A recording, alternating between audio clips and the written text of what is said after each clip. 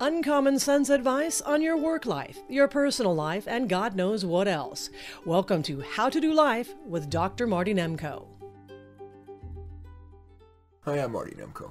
Continuing to be inspired by Lex Fridman's podcast, which is both long form and goes from topic to topic, quite intelligent.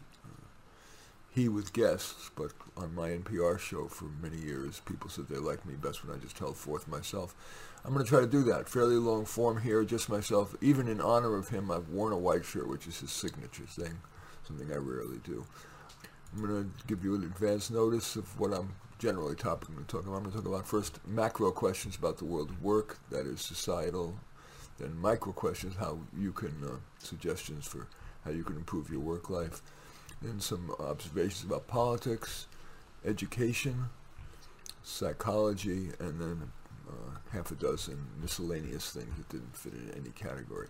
And what I thought I would do is my most recent one, I just kind of held forth some of my very favorite ideas across the board on all kinds of topics, like including those I just mentioned. But here, I like to tweet. Tweet is, I archive my best ideas. I went over my tweets so far for the first 8.5 months of 2022, and I picked out a bunch of maybe 50 that I think are the best and therefore most useful to you. And I'm planning to just read each, hopefully with expression so it's not boring, and only expand where I really feel it needs to, because that to expand obviates the advantage of tweeting, which is forcing you to be really concise. So hopefully we'll be able to cover a lot of ground and hopefully be interesting to you, maybe beneficial. So first, regarding macro issues around work, that is societal issues around work, my first tweet was, how shallow that we give such a break to the pretty people. Yeah, it's a larger manifestation of the veneer we tend to, it's like if I tend to wear a t-shirt. And I like to, I do it because I just hate to be judged by veneer, but I can't. That's why we have a $1 zillion fashion industry. And people dress and wear makeup and jewelry to create a certain impression, drive certain cars. So today, though, as I said, in honor of Lex Fridman, I'm wearing this white shirt. Okay, next. A new OnePoll, that's the name of an organization, survey found that 37% of the 2,000 Americans polled plan to call in sick or skip work to watch March Madness. That's the college basketball championships. 46% say they'll be much less productive when March Madness is on. And we wonder why employers hire as few people and automate as much as possible.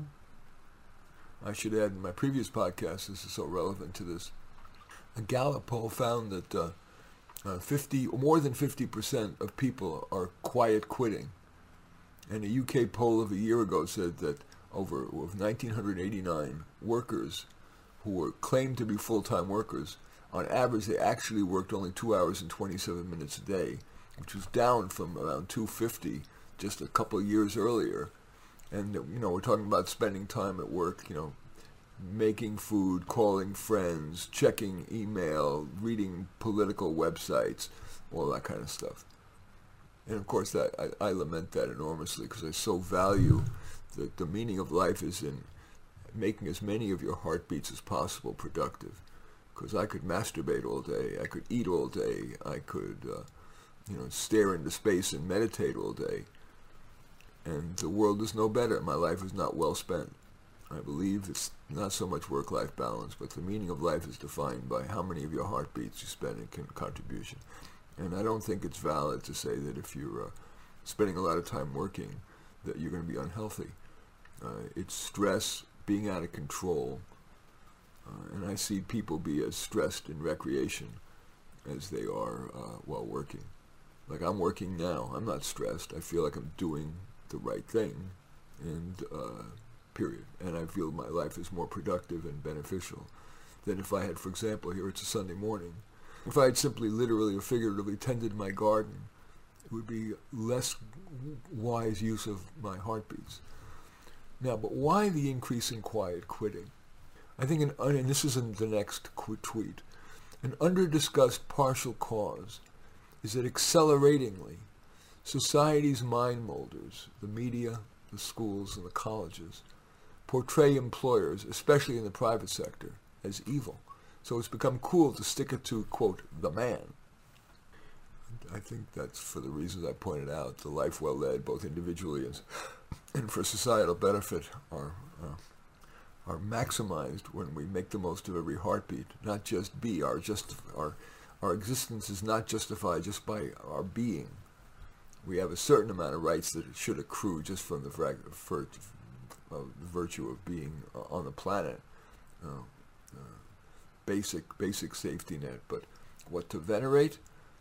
In my judgment, the hard worker, the person whose work balance is well out of balance, is more to be venerated than the vaunted work-life balance.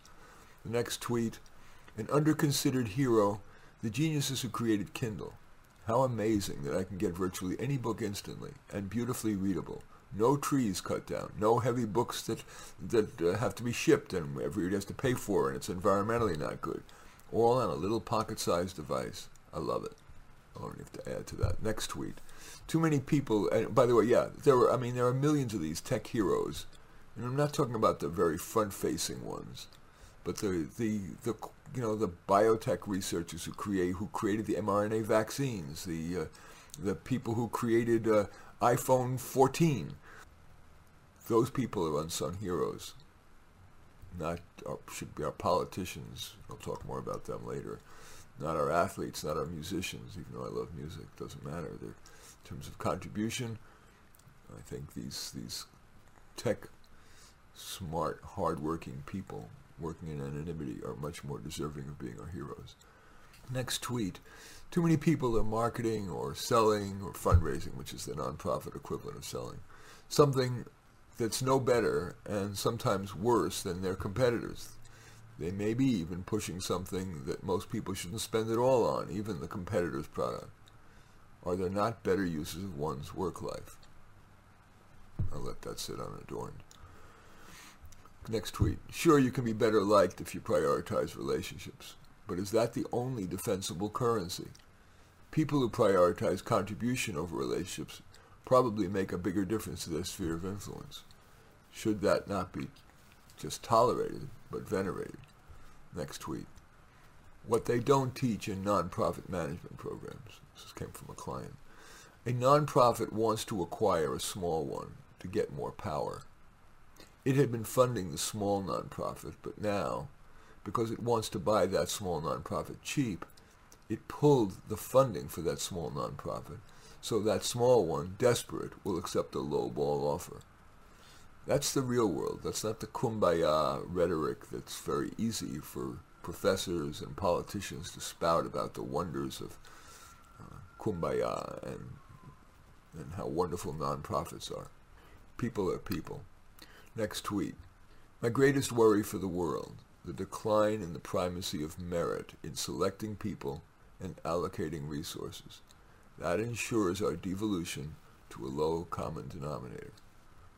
I believe that in my heart. That is probably my most deeply held value, and I am seeing increasingly across my clients and macro where merit, that is intelligence, drive, expertise, being low maintenance, is being less used as criteria for hiring in favor of demographic considerations. Next tweet. And these next two are both related to merit as well, because it's so central to what I believe. We've come to a point where the word merit has become tainted. I thought that was over after the Dark Ages. I was wrong. Next tweet. Historians will note that America's decline and fall was caused heavily by the replacement of merit with other considerations in hiring and allocating resources. All right, now let's turn to the micro aspects of work, that is, aspects of work that could help you with your individual work life. Here's the first tweet in that category. Keep a nugget file of every good idea. For example, the client who just left, I wrote that a few months ago, but a client a couple months ago, is a landscape architect. He complained that he lacks creative ideas. He appreciated my suggestion that he Google the words landscape designs And in a words processing file, so it's very simple, copy and paste his favorites. That enables him to get a lot of creative ideas. Keep a nugget file. Whenever whenever you come up with a good idea, write down the nugget. I use my Twitter for that, to archive ideas.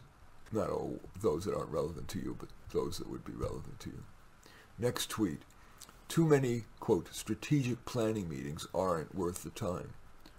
A lot of people spend a lot of time, and the results are the obvious or platitudes that don't get implemented. I feel that way about meetings in general. So many dog and pony shows by people trying to advance their careers, and that also is true of government. I watch C-SPAN a fair amount, and I'm amazed at how much of it is just selling dog and pony show BS to try to get money from the government. I'm talking about the people who come to testify before Congress. Next tweet, key to job satisfaction, that much of the work is of moderate difficulty. If it's too difficult, gain skills so it is moderate, or more often, probably just ask for help. If some of the work is easy, that's okay, we all need breaks. But if too much is easy, could you take on a challenge? Next tweet. Transactional relationships get a bad rap. As long as the transaction is worthy, such transactional relationships and transactions usually yield more good than a transaction-free, relationship-focused conversation. I have a number of what I call co-counseling relationships with some of the smartest, most well-intentioned, most thoughtful people I know. And when we meet for a half an hour, and during the first 15 minutes or so, the other person talks about a problem they're having, and I try to help guide that person with solutions, sometimes just asking them questions, sometimes offering suggestions. Then at the 15-minute mark, we reverse. And it's always about a transaction, something that could practically improve their life, or something we could do together, a work project. Those transactional conversations, I believe, are far wiser than if we were just talking about reporting about family and friends and pop culture and sports and the next vacation and fashion and cars and whatever. Next tweet. This is a short one.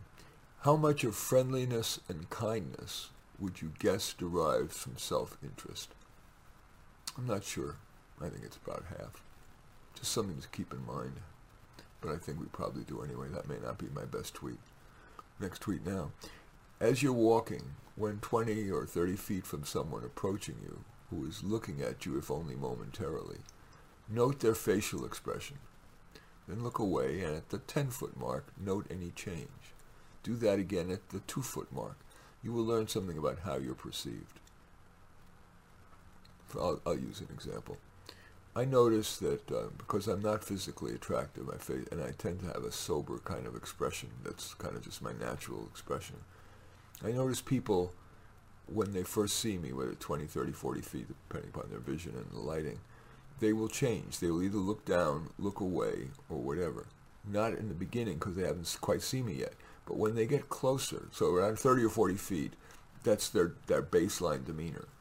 Then they're closer to me, and I'll very often notice a change. They'll either lower their head or turn away or keep their eyes steeled forward.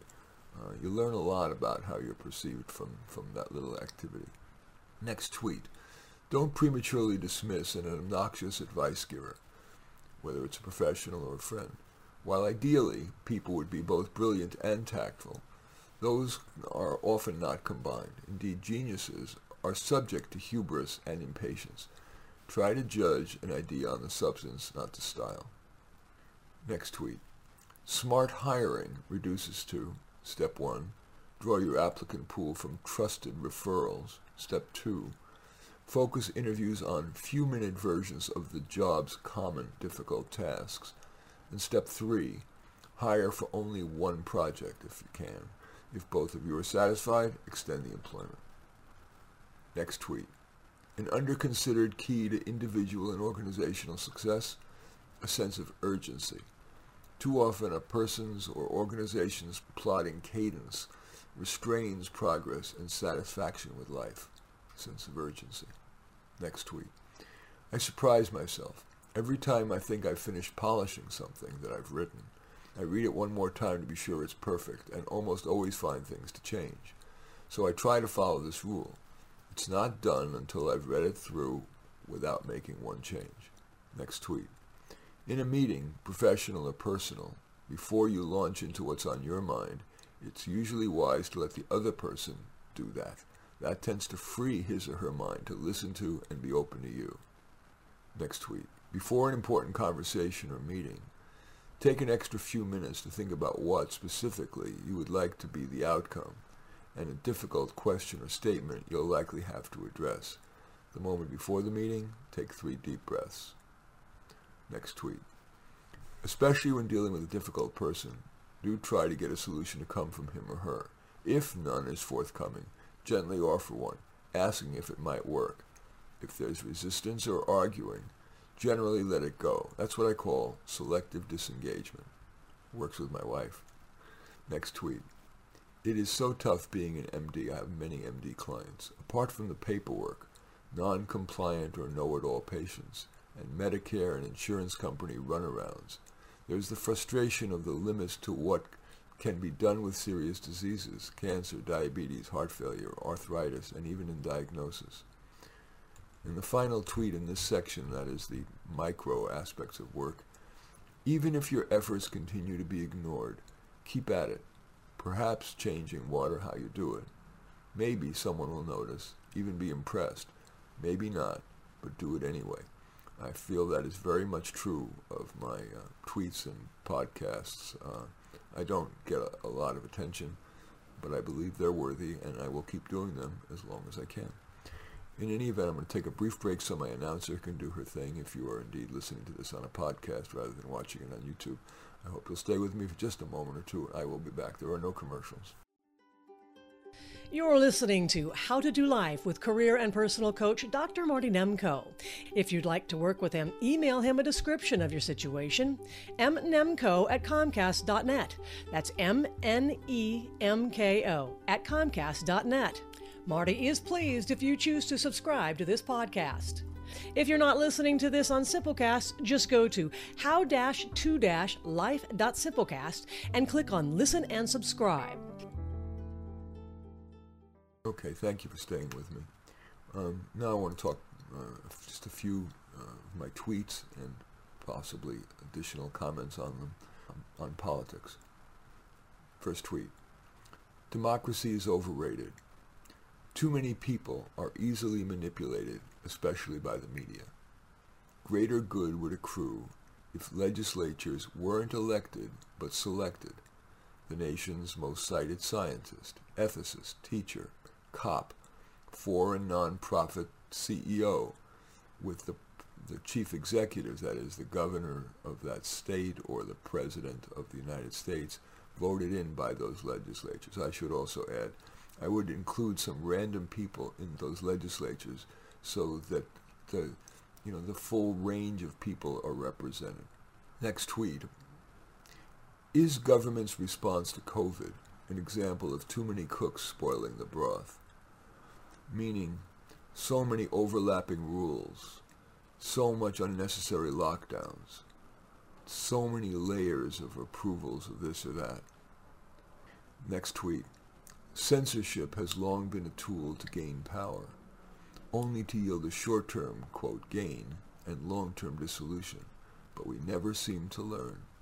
As I said in my previous podcast, we are increasingly subject to the 3 C's, and as I listen to Lex Friedman and his guests, Eric Weinstein and I think Tyler Cowen and also Alan Dershowitz, we are all, and many of my intelligent colleagues who I speak with, are terrified that we are in much worse than McCarthyism, but from the left, and that is not in society's best interests. Another political tweet, next one. Idealists urge policy based on how they wish the populace would behave, realists on how it does. I mean, the socialist ideal is unarguable in my mind, but it flies in the face of humankind, Maslowian tendency to take care of number one, despite their virtue signaling and protestations to the contrary. And the final political tweet that I want to share with you today is, paradoxically, revolution often requires patience. Each portrayal of a have-not as taken advantage of by a have moves us a tiny step leftward until the tipping point, when a flood bursts through the dam. I believe we're close to that point in the U.S. Everything I see in professional meetings, the media, the schools, the colleges, commercials, sitcoms, everything portrays the haves as neutral or lesser or less worthy than an oppressed have-not. I believe that is A, unfair, and again does tend to reduce us to a lower common denominator, because those successful people are not like they show in the children's movies, kings who just from primogeniture inherited their wealth. Most wealth is acquired mainly legitimately by creating better products, better services, being better middlemen and middle women. Next topic for these tweets is education. First tweet. One small but concrete manifestation of how bored I was in school is that now, decades later, I still recall how much time I spent playing tic-tac-toe and hangman with the kid next to me, or even by myself. By the way, I felt myself bored in school about the irrelevance of the curriculum through graduate school. Even though I was a supposed premier graduate scholar, I have a Berkeley PhD, so much felt less worthy than what I could have been doing with my time. Even, if I was caring about learning, which I do. Okay, next tweet. I waved goodbye to my bright-eyed kindergartner and said hello to my dulled second grader. That was actually the first line of my book, How to Get Your Child a Private School Education in a Public School. It was my very first book, written back in '85. Anyway, one reason I waved goodbye to my bright-eyed kindergartner and said hello to my dulled second grader was mixed ability classes. Reading on a third grade level, in the first grade, she was forced to read the second grade book and into indentured servitude, teaching, quote, vulnerable kids to read pre-first grade books like The Cat in the Hat. Yes, I do. Anyway, I'll stop there. Next tweet. K through 20, that is kindergarten through graduate school. Teachers, if they care about creating enduring, valuable learning, must replace lectures with mini-lectures, followed by experiences like debates and simulations. And the curriculum has got to be more relevant, what people care about. Yes, reading, writing, and mathematical reasoning, that is probability and estimation, absolutely. But reading should not be focused on literature that kids don't care about, but reading about the things they do care about. Money, sex, relationships, career. And also, as I did say in my previous lecture, I do believe that a nation of teachers can never be anywhere near as good as a hand-picked dream team of a few teachers for each little module that each kid, rich and poor, from Maine to South Central LA, could take on an individualized basis and would learn so much more. But the teachers' unions probably are the biggest vector that inhibit that. My next tweet is the great horror of education. So much is irrelevant, or if relevant, obsolete or forgotten by the time you need it. Next tweet. So unethical and hypocritical that colleges turn out, with degrees and not, students with few skills and minimally increased job prospects. And although instruction is now heavily remote and extracurriculars eviscerated, universities don't cut tuition. The college, the university, which we say is a national treasure, is, in my view, America's most overrated product. Now I want to turn to a few tweets about psychology. First one is, I find myself questioning some of psychology's core assumptions. For example, that bullies are born of low self-esteem. I have seen many little Putins and Hitlers in the schools have too high self-esteem. They simply get off on the power. A second core assumption of psychologists that I'm questioning is the wisdom of talking it out. Too many people become no better, and sometimes worse, for flogging an issue beyond the briefest discussion, and that seems especially likely with revisiting past trauma. For me, talking about my problems tends to just make matters worse. It keeps the problem top of mind. If I had a solution, I probably would have come up with it. Best for me is usually to distract myself by getting into my work. What do you think about that? And the third core principle, this is the third tweet, the third core psychology principle I'm questioning, is the primacy of praise over criticism. Too often praise yields complacency and stasis, whereas powerful deserved criticism and threat of punishment, not corporal punishment, but for example financial, is more likely to yield improvement. And the final psychology-related tweet that I want to share with you today is that music can have the inexplicable ability to make work at least somewhat more like play. I like, at the risk of sounding puerile, I love listening to things like 76 trombones, or even there's something called the, and I'm not a militaristic guy at all, but there's something called the Armed Forces Medley. It is just takes me out of my bad mood, and I keep it playing on a loop, and so I do while I'm working sometimes. The final section of just a few tweets that I want to share with you don't fit in any of the previous categories. They're miscellany. The first one is this. At a given moment, I may feel that everything matters, yet minute later, I feel that little matters. I wonder if you feel that way too. Next tweet. Think twice before being swayed by social science findings. Too often they're larded with investigator bias or selfish careerism, wrapped in statistics or esoteric language to appear weightier. Think of social science research as potentially an ersatz beef Wellington, cheap meat wrapped in puff pastry. I have another example of that, by the way. I saw 4 Latina caretakers speaking half in Spanish, half in English to not Latina toddlers.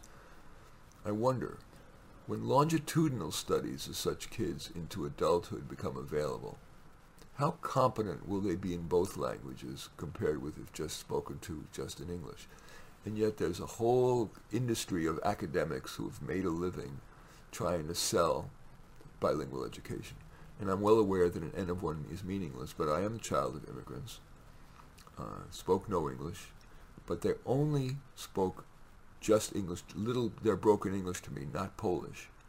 And I believe, as I think you can tell, I've become inordinately competent in my English language skills. It's enabled me to make my living at a fairly high level, using English as the primary vehicle for that. And I can't help but think that if my mind had to code switch between English and Polish, I would have spoken both languages adequately, but neither one well enough for me to be a high-level professional. So I do have a real question about this whole the social science research that has agendas other than what's going to be the best for humankind. And back to the miscellaneous few tweets, and this one is, I've just had a client say that meditation increases her anxiety. That's because even though she tries to empty her mind, because she's just sitting there, the fears, usually unsolvable or irrational, have more time to enter than if she's busy. And it's also time she's not getting stuff done.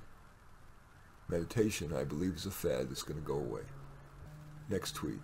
Maybe it's just because I live in the San Francisco Bay Area, but in recent years, I've noticed a decrease in the amount of colorful clothes I see people wearing, and an increase in dull colors, mainly black and gray. It feels a little like the Soviet Union.